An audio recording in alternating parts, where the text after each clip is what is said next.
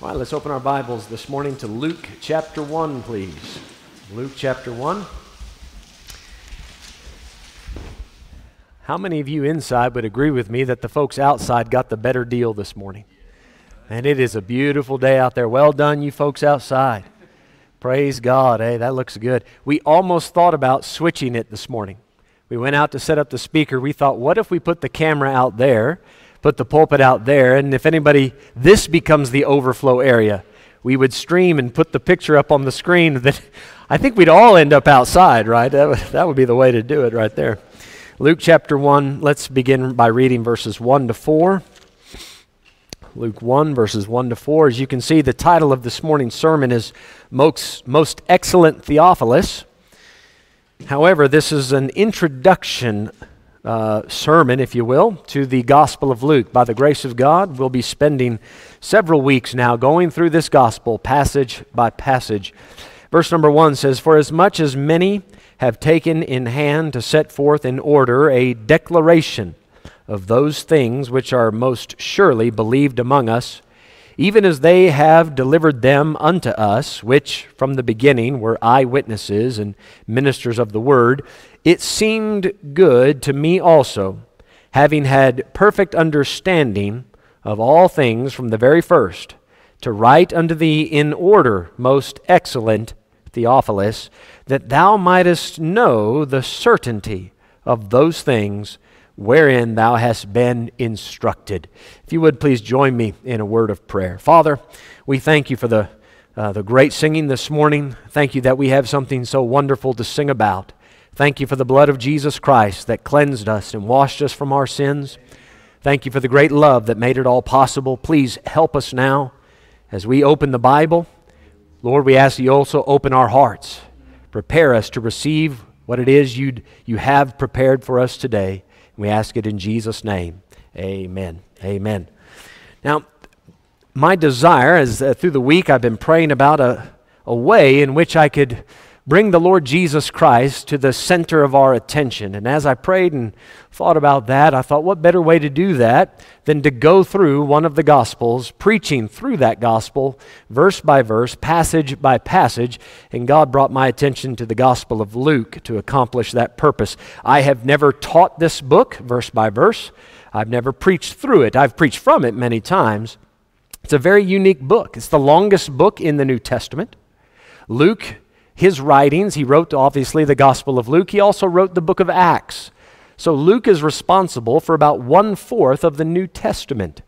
And it will do us very well, I believe, to go through this gospel bit by bit. I can think of no better way to spend our time on a Sunday morning focusing on the Lord Jesus Christ, his life, his teaching, his preaching, eventually his death, his burial, his resurrection, and his ascension back to heaven.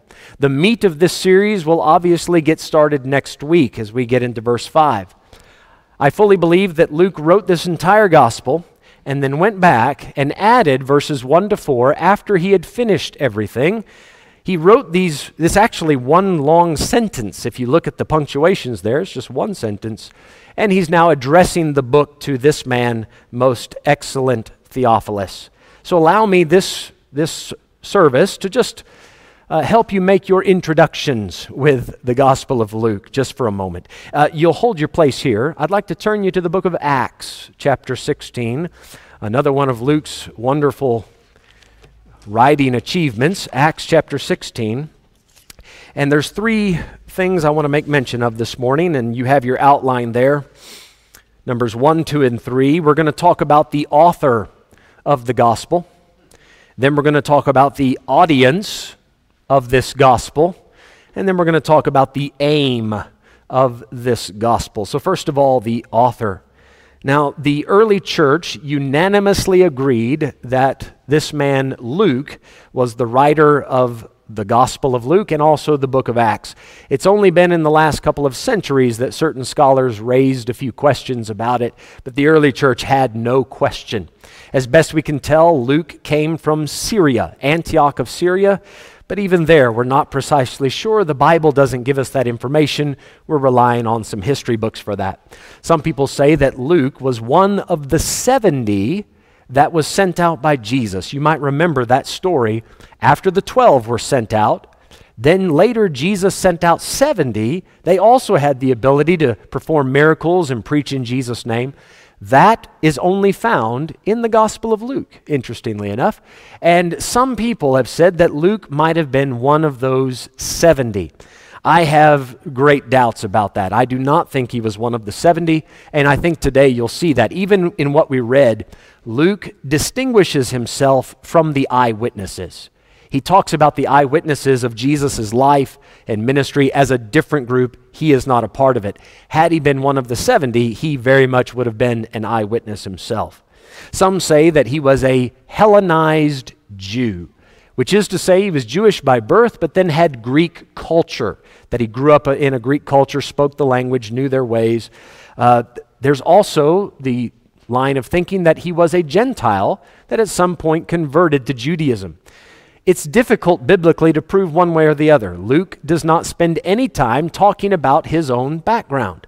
There is a verse, however, in Colossians chapter 4 that seems to indicate Luke was not Jewish, but it's not a clear reference. So I'm going to leave that with a question mark. Either way, we know this, that Luke was converted to Christianity, no matter his background, and became a companion of the Apostle Paul.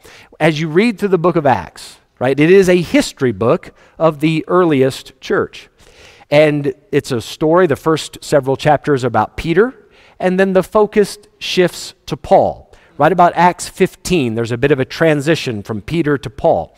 And in chapter 16, verses 1 down to 8, what you see there is talking about Paul in the third person. It'll say they, talking about Paul and his group. But then let's start reading at verse 6. It says, "Now when they had gone throughout Phrygia and the region of Galatia, and were forbidden of the Holy Ghost to preach the word in Asia, after they were come to Mysia, they essayed," that means they tried, "to go into Bithynia, but the Spirit suffered them not." Verse 8, "And they, passing by Mysia, came down to Troas." Just notice the third person pronoun, they. Do you see that? Luke, he's the writer of this, but he's acknowledging, I'm not part of that group. I wasn't traveling with them. Watch what happens as we continue reading. Verse 9, "And a vision appeared to Paul in the night. There stood a man of Macedonia and prayed him, saying, Come over into Macedonia and help us." Verse 10, "And after he had seen the vision, immediately we endeavored to go into Macedonia, assuredly gathering that the Lord had called us for to preach the gospel unto them." Do you see the shift in the pronoun?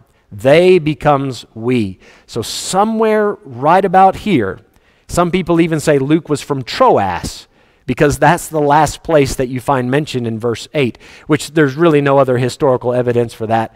But it's somewhere in these journeys, Luke met up with Paul. Maybe that's where he was converted, listening to the Apostle Paul preach, and he becomes one of Paul's companions. We know this from the scripture that Luke was a medical doctor. In Colossians chapter 4, I've given you the verse on your paper. Luke, the beloved physician, and Demas greet you. So Luke was a doctor. We assume, and there is some history for this, that he was medically trained in Greece as he was growing up and, of course, coming into his own. So he was a doctor. He eventually became an evangelist, a missionary companion of Paul, and then as life went on, he became a historian, and as we now know from the Bible, he was most certainly an author. History tells us that Luke died in Greece. He was a martyr, and that he was hung in an olive tree by those that hated the gospel. All of that is according to tradition. Take your Bible to Acts chapter 21. Luke, as he traveled with Paul, can you imagine with me for a moment the stories that he could tell? The things that he got to see the Apostle Paul do. He was there firsthand, no doubt, taking notes. As an educated man, his mind would have worked like that. We know he was a note taker. We have the Gospel of Luke. We have the book of Acts. He's paying attention to everything Paul says. He's hearing these stories, not only from Paul, but I want to show you now, in Acts chapter 21, he escorted Paul, or went with Paul, to Jerusalem. Come with me let's come on down a little bit. Verse 18, let's start there. Acts 21, verse 18. This is when Paul went to Jerusalem against the advice of the saints and of the Spirit. It says, "In the day following, Paul went in with us unto James, and all the elders were present. And when he had saluted them, he declared particularly what things God had wrought among the Gentiles by his ministry." And then the story goes that Paul and James have this conversation. Paul ends up arrested. I just want you to see again, there's the us. Luke was there. Luke got to sit down with James, the Lord's brother, and have personal conversations with him and any other apostle that was still in Jerusalem at this time. The reason I point this out is to say that Luke would have had first-hand accounts. This is not something he heard from a guy who heard from a guy who heard from a guy. He was able to walk with Paul for many years and then go right back to where everything started. Now, folks, you and I, we've been able to read the Bible for years now. We're familiar with the stories of Jesus, I hope. And it's a wonderful thing. I know some of you have had the privilege of going to Israel, walking the land there, actually going to these places that Jesus was. That is an outstanding experience. And I wish all of us would get to do that at some point. One day we will, by the way. We might have glorified bodies by that point, but we will see Israel eventually, right? If it's only at the second coming, at least then. But wouldn't it be something if during your visit to Israel, the apostles were still there? Wouldn't that be a tremendous experience to get to sit down at the feet of the apostles and say, "Tell me these stories about Jesus"? What we have in the Gospels is a tremendous account. We have plenty of details to keep us busy for the rest of our lives. We could never exhaust the deep well of knowledge and information in the Gospels. But it would take it to another level to have Peter, James, John, Andrew, to have these men explaining these things in its fullest detail.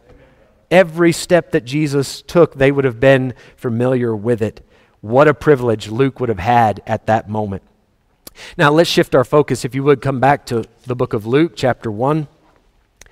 Just introducing you briefly to Luke. That was the author. Now let's talk about the audience. You can see at the end of verse 3, he is writing to the most excellent Theophilus. The word Theophilus means lover of God. Lover of God. Philo is the Greek word. That's the root of it for love or lover. And then theos is the Greek word for God. So Theophilus is a lover of God, or a God lover. This phrase, though, most excellent, that was a phrase that you would use for somebody that was a dignitary, somebody with a position of authority. You would address them as the most excellent. So some people have suggested that Luke wrote this gospel to any lover of God, which I hope today there are many of them here. I hope that you qualify as Theophilus to an extent, right?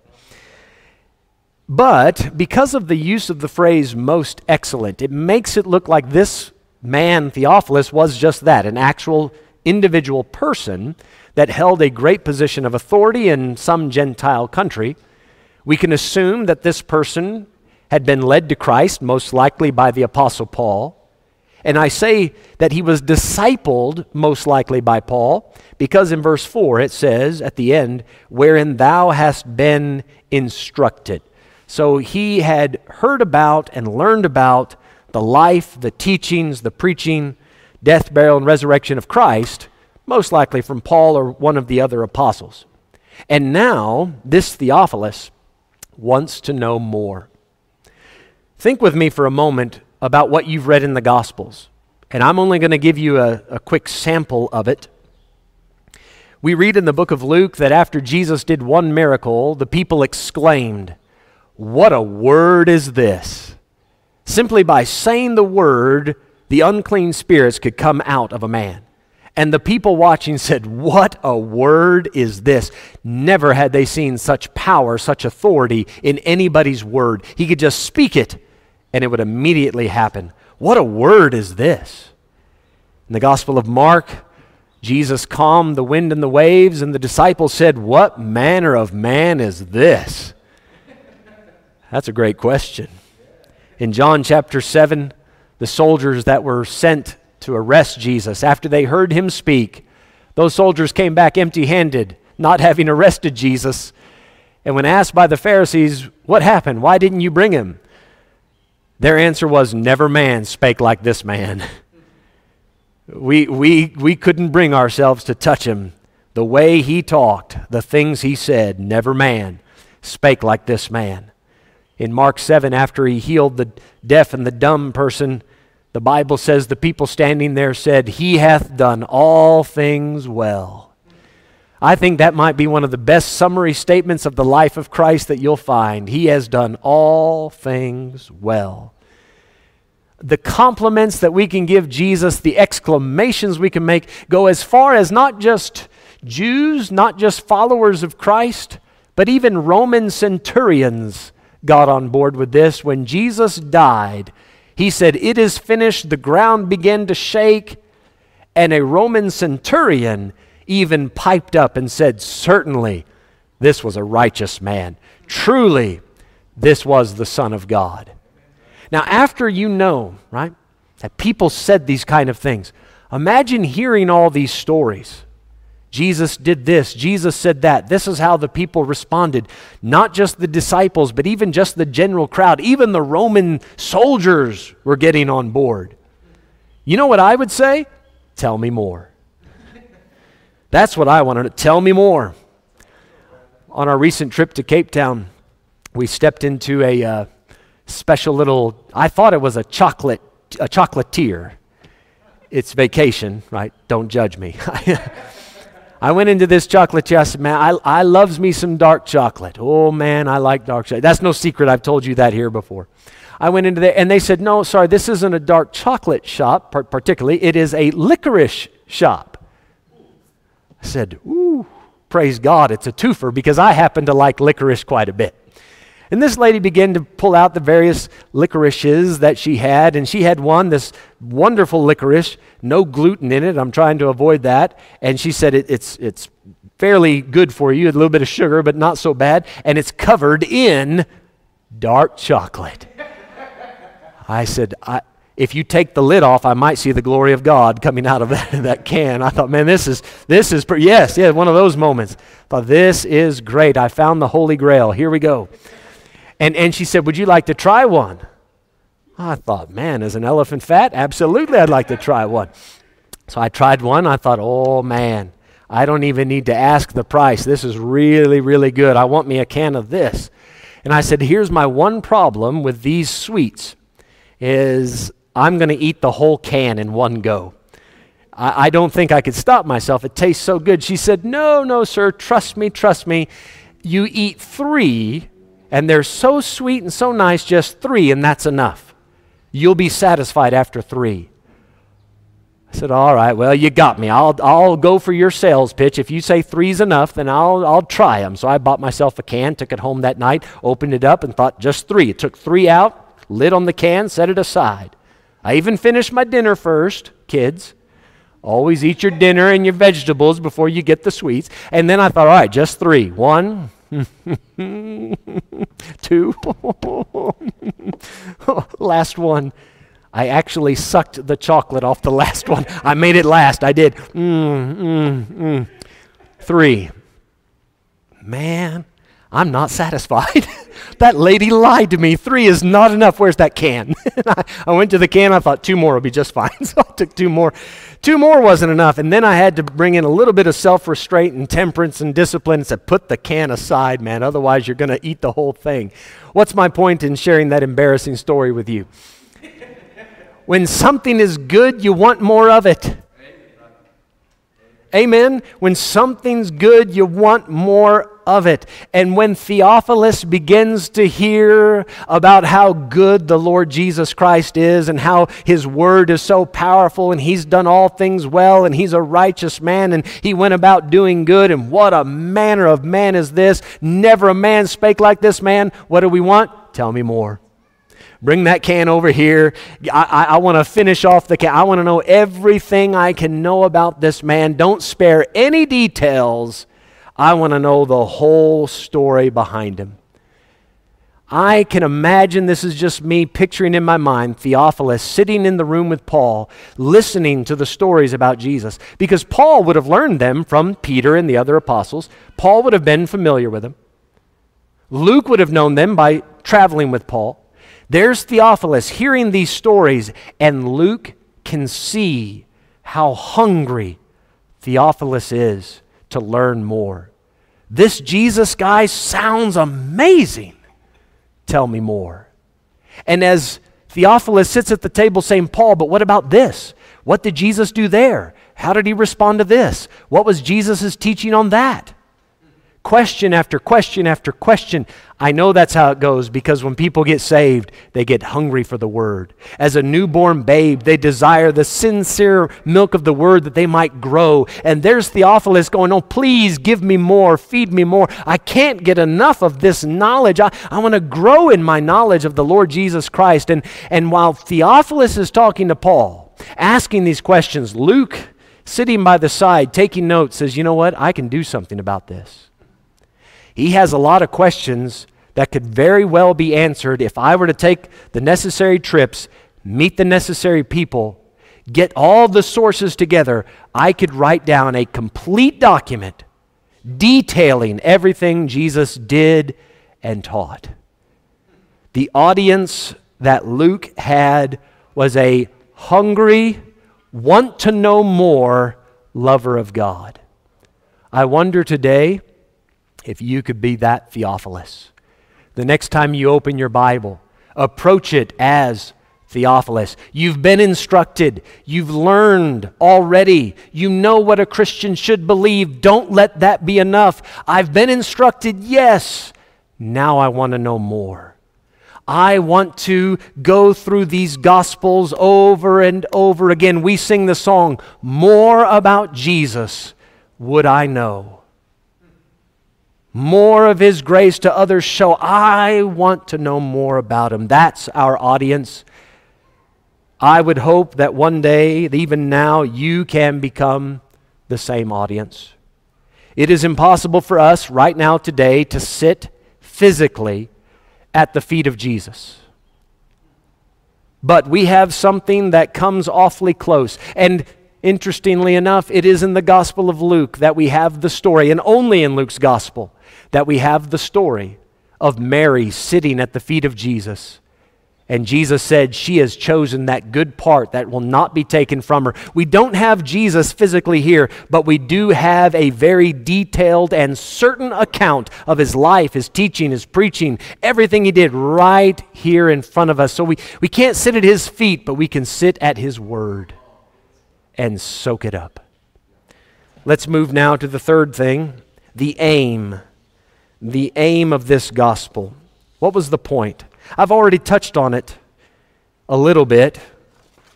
I've tried to draw that mental picture of Luke hearing Theophilus hungry for the Word and saying, I can do something about that.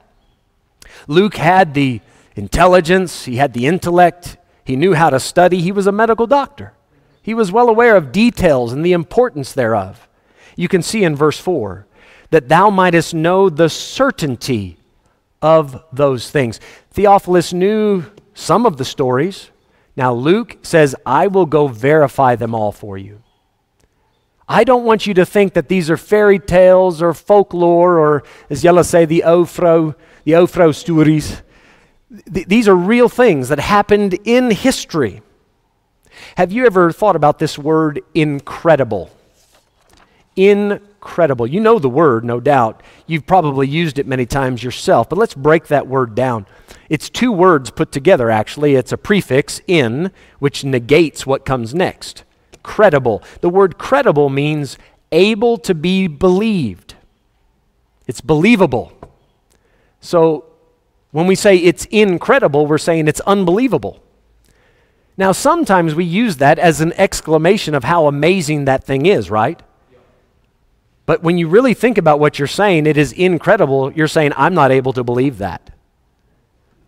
You would think of it like the word inaction or invisible, right? So we put incredible, it is not credible. When you hear the stories about Jesus, now think for a moment. Think about these stories. There was a man dead 4 days, and Jesus said, "Come forth," and he did. There's a man with leprosy. No one is allowed to come within several meters of this man. Jesus walked to the man, touched him, and said, "I will, be thou clean." Immediately the leprosy was gone. Jesus could simply say to the wind and the waves, "Peace, be still," and it was all calm immediately. Jesus stood on the mount and his face began to shine like the sun, and Moses and Elijah came down and stood with him and began to talk about the death, burial, and resurrection. These stories are fantastic. They are incredible. You know what Luke set out to do? Make them credible. He said, these stories are so amazing, it would be hard for somebody to believe them. So I'm going to go and check all the sources. I'll go back to the eyewitnesses, the people that were there, and I'll verify these stories so that you can know what you've heard is not just a fairy tale. It's not just folklore or mythology. These things are rooted and grounded in history, in reality. There was a man named Jesus. He did walk the earth. He said these things. He did these things. This is not just us making up a fancy story about him. Luke, he had many sources. You can see in verse 1 and 2. For as much as many have taken in hand to set forth in order a declaration of those things, which are most surely believed among us. Notice that the things these early Christians believed, they believed most surely. That means they had already been verified. They had been checked, cross-checked, double-checked, triple-checked. Matthew, what do you got? Mark, what did you say? John, what about you? And I would say, when he says many have set in order, this is more than just Matthew, Mark, and John, our other gospels. No doubt the other apostles were writing something. Now, please don't get this confused with what we call pseudepigrapha. That means false writings. That's like the gospel of Thomas, the gospel of Mary Magdalene, the gospel of Peter or Barnabas. Those are false gospels. They were written in the 200s, some of them in the 100s. The church never accepted them. We're talking about reliable sources. Luke was able to check out, presumably, the other gospels. Luke would have been written right about 64 AD, the Gospel of Luke. And the other writers had already written things down, which means Luke's gospel came probably last, maybe even after the Gospel of John. Luke might have been last. Paul quotes the Gospel of Luke in 1 Timothy chapter 5, which means Luke's gospel was completed by about 64 AD. Well, this tells us something, that other people were already writing things down before Luke started to write. The information we have about Jesus did not come 100 or 200 years later. It came fresh. Shortly after these things had happened, people were still alive. They could verify the stories. Very reliable information. I already showed you the verse in Acts 21. Luke could have met James, the Lord's brother. Now let me ask you this. What kind of information do you think James could have given Luke? He grew up with Jesus. Don't you know he had some stories to tell? Some very interesting stories. There's a very high likelihood that Luke actually met Mary. And I'll tell you why I say that. It's only in Luke's gospel that goes all the way back to pre-Mary. You have Elizabeth and Zacharias, the cousin of Mary. You have all these details about how Mary met the angel. You don't get that in any other gospel. You have the details about Mary and what she proclaimed before she gave birth, as when she met Elizabeth. That would have been something very private to Mary. And in Luke chapter 2, you have the birth, of course. That's not recorded in any other gospel, not the details of it. You have the circumcision of Jesus only in the Gospel of Luke. That would have been something private to Mary. And then in Luke chapter 3, you have the genealogy of Mary, only in Luke chapter 3, nowhere else in the Bible. There's a very big possibility that he met with Mary. In Luke chapter 8, if you want to just flip over to that quickly. You see, the aim of Luke is to be accurate so that we could be certain. And I'm showing you that he did his homework. Luke was thorough. Luke chapter 8, verse 3. Joanna, the wife of Chuza, Herod's steward. This was one of the ladies that walked with Jesus. He had female disciples. and Susanna and many others and so forth. The reason I point out Joanna, she's not mentioned anywhere else in the Bible, only in the Gospel of Luke. And it's only in the Gospel of Luke that we read the story of Jesus going into Herod, standing before Herod, and ending up mocked by that king. It's only in this gospel. So Joanna evidently offered some very inside information. Luke did his homework. They often say that John is the most unique gospel. And I agree. The information you find in John is very unique to John. That's true. Luke, they call it one of the synoptics because it tells many of the same stories as Matthew and Mark. But did you know, I went through it one day, there are 33 events, parables, miracles, whatever it is, 33 things in the Gospel of Luke you won't find in any other gospel. Which is one of the reasons it's the longest book in the New Testament. It's filled with interesting, fresh, new information that no one else would have been privy to. Luke did his homework. Come back to Luke chapter 1 now.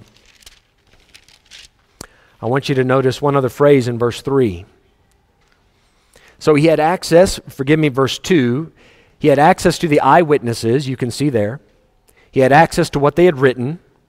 And then in verse 3, it seemed good to me also, having had perfect understanding. He had the whole story. Perfect understanding, complete. He wasn't missing any part of it. Perfect understanding of all things from the very first. Now listen, if you have perfect understanding, that means you've not only checked out your human sources, but you've also checked it with God. You not only have the witness of men, but as the Bible tells us, the witness of God is greater. So yes, what the stories that men are telling you are checking out. It's true, it's lining up. But also as Luke prays about it and says, Lord, show me, help me. How does this story go? The Holy Spirit is also guiding him. As a matter of fact, in some people, that phrase where it says from the very first, some have retranslated that to say from above. The Greek could actually mean that. I'm very happy with from the first. I see no need to change that. Because even in the phrase perfect understanding, this means he has the human wisdom worked out, but also heavenly wisdom. Luke was led by the Spirit. Most likely, the Spirit led him to check all the human sources, to do his homework. He said, guys, I have perfect understanding in this. And that's why I think God is tasking me, he's calling me to write all of this down. You might be familiar with this name, Carl Sagan, early 1900s. Carl Sagan, he made this statement, extraordinary claims require extraordinary evidence. You've heard that before?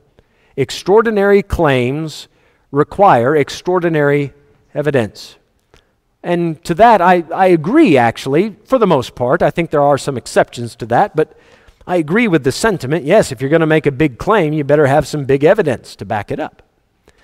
In the book of Acts, it actually starts off by saying, I'm telling you about the infallible proofs that Jesus gave. Luke is well aware that when you make a claim to know who the Messiah is, you better come with some big evidence. And you better do your homework. I don't know of any work of history that has been as scrutinized as Luke's work. Of all the ancient historians, Luke has been put through the ringer because he gave so many details that could be verified. Most of these other ancient documents, they tell the stories without a lot of details. You can't go back and check it out. But with Luke, you can. There was a man named William Ramsey. You can see I've given you one of his quotes on the bottom of your outline. William Ramsey was a skeptic, many say an atheist. According to what we read, he was an atheist. He was an archaeologist by trade, and William Ramsey set out in 1880 to go to the Mediterranean area there by Greece, and he was going to retrace the Apostle Paul's steps. He had the book of Acts in one hand and a compass in the other, and said, I am going to retrace what Luke wrote in Acts, and I'm going to prove that that book is wrong. Because no one could have gotten all these details right. I will find the mistake and overthrow the Scriptures. By the time his journey was over, Sir William Ramsey said, I am now a Christian. He said, no other historian has ever been so accurate. He said, of all the ancient historians that have ever been, it is arguably Luke that is the greatest. And I quote, he said, "You may press the words of Luke in a degree beyond any other historians." They actually said at one point, it seems that every time we turn the shovel over, we're finding something else that proves Luke was right. That's how certain the information is that we have in his writings. Might I read together with you the quote at the bottom of your outline? This is from Sir Ramsay. He says, "Further study showed that the book could bear the most minute scrutiny as an authority for the facts of the Aegean world, and that it was written with such judgment, skill, art, and perception of truth as to be a model of historical statement." He said, if you want to look for proper historical work, look to Luke. That's how you do it. What was his aim? To give Theophilus something he could trust. And what I want to leave you with this morning is telling you that today when you sit down to your Bible, you're not sitting at the feet of Jesus, no, but this is as good as it can get. You have something written not just by Luke, but led by the Holy Spirit of God. So not that you can doubt and wonder, is this how it happened, but be certain. This is what Jesus said, this is what he did, and this is what he intends for your life. Luke took the incredible and made it credible without subtracting from its power or its glory. The story of Jesus didn't become academic. It's just as majestic as it ought to be, and yet every bit believable. I hope today that you become that Theophilus, that God stirs in your heart, that hunger, that desire to know more about the Lord Jesus Christ. You'll find what you need in the Gospels, and especially in the Gospel of Luke. Let's all stand, if you would, please. Let's have our heads bowed and eyes closed for a moment.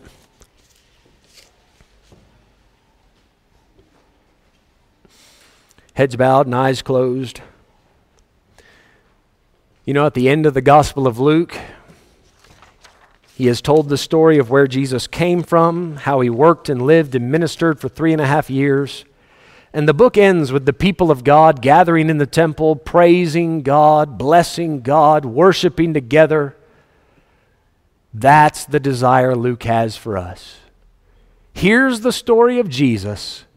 Now let's worship him. Maybe in your mind you've had some doubts. You've heard the stories about Jesus, but you think it can't be that good. You've heard people say, "Never man spake like this man. There's no one like Jesus." You've heard the stories. How about today you find out for yourself that there's no one like him? You say, "Pastor, I've been saved. I've been discipled. I've been instructed. Maybe I even went to Bible school." Friend, the journey doesn't end there. Oh, Theophilus, please find that place in your heart that wants to know more about Jesus. Feed that desire. Grow in your knowledge of him. Might I ask anybody inside or outside, if you've never been saved, if you don't know the Lord Jesus personally, I would like to pray for you. I'm not going to point you out. I won't embarrass you. But would you be willing to you can put your hand up and put it right back down. Just say, "Pastor, pray for me. I'd like to know Jesus personally." Anybody like that? I'm looking outside as well in case there's a hand that would pop up. Anybody say, "Pastor, just pray for me." Thank you. I appreciate that honesty. Anyone else say, "Pastor, just pray for me"? Thank you for the honesty. Thank you. For those of you that have been saved and instructed, let's stir up our hearts to be Theophilus, most excellent Theophilus. Father, thank you for your grace and help this morning. Help us, God, to be that Theophilus, to have that hunger, that desire to know you more. to know you in a certain way. And Lord, for those that raised the hand, not sure that they know you personally, might this be the day that they accept you into their heart, that you become their Lord and Savior. I can think of no greater end to a church service than the Lord Jesus saving a soul. Lord, I pray that even later today you'd meet with us again, feed us more from your word. We thank you for what you've done this morning. In Jesus' name, amen. Amen. Folks, thank you so much for your time this morning. 6 o'clock tonight, we do have Bible school, and there will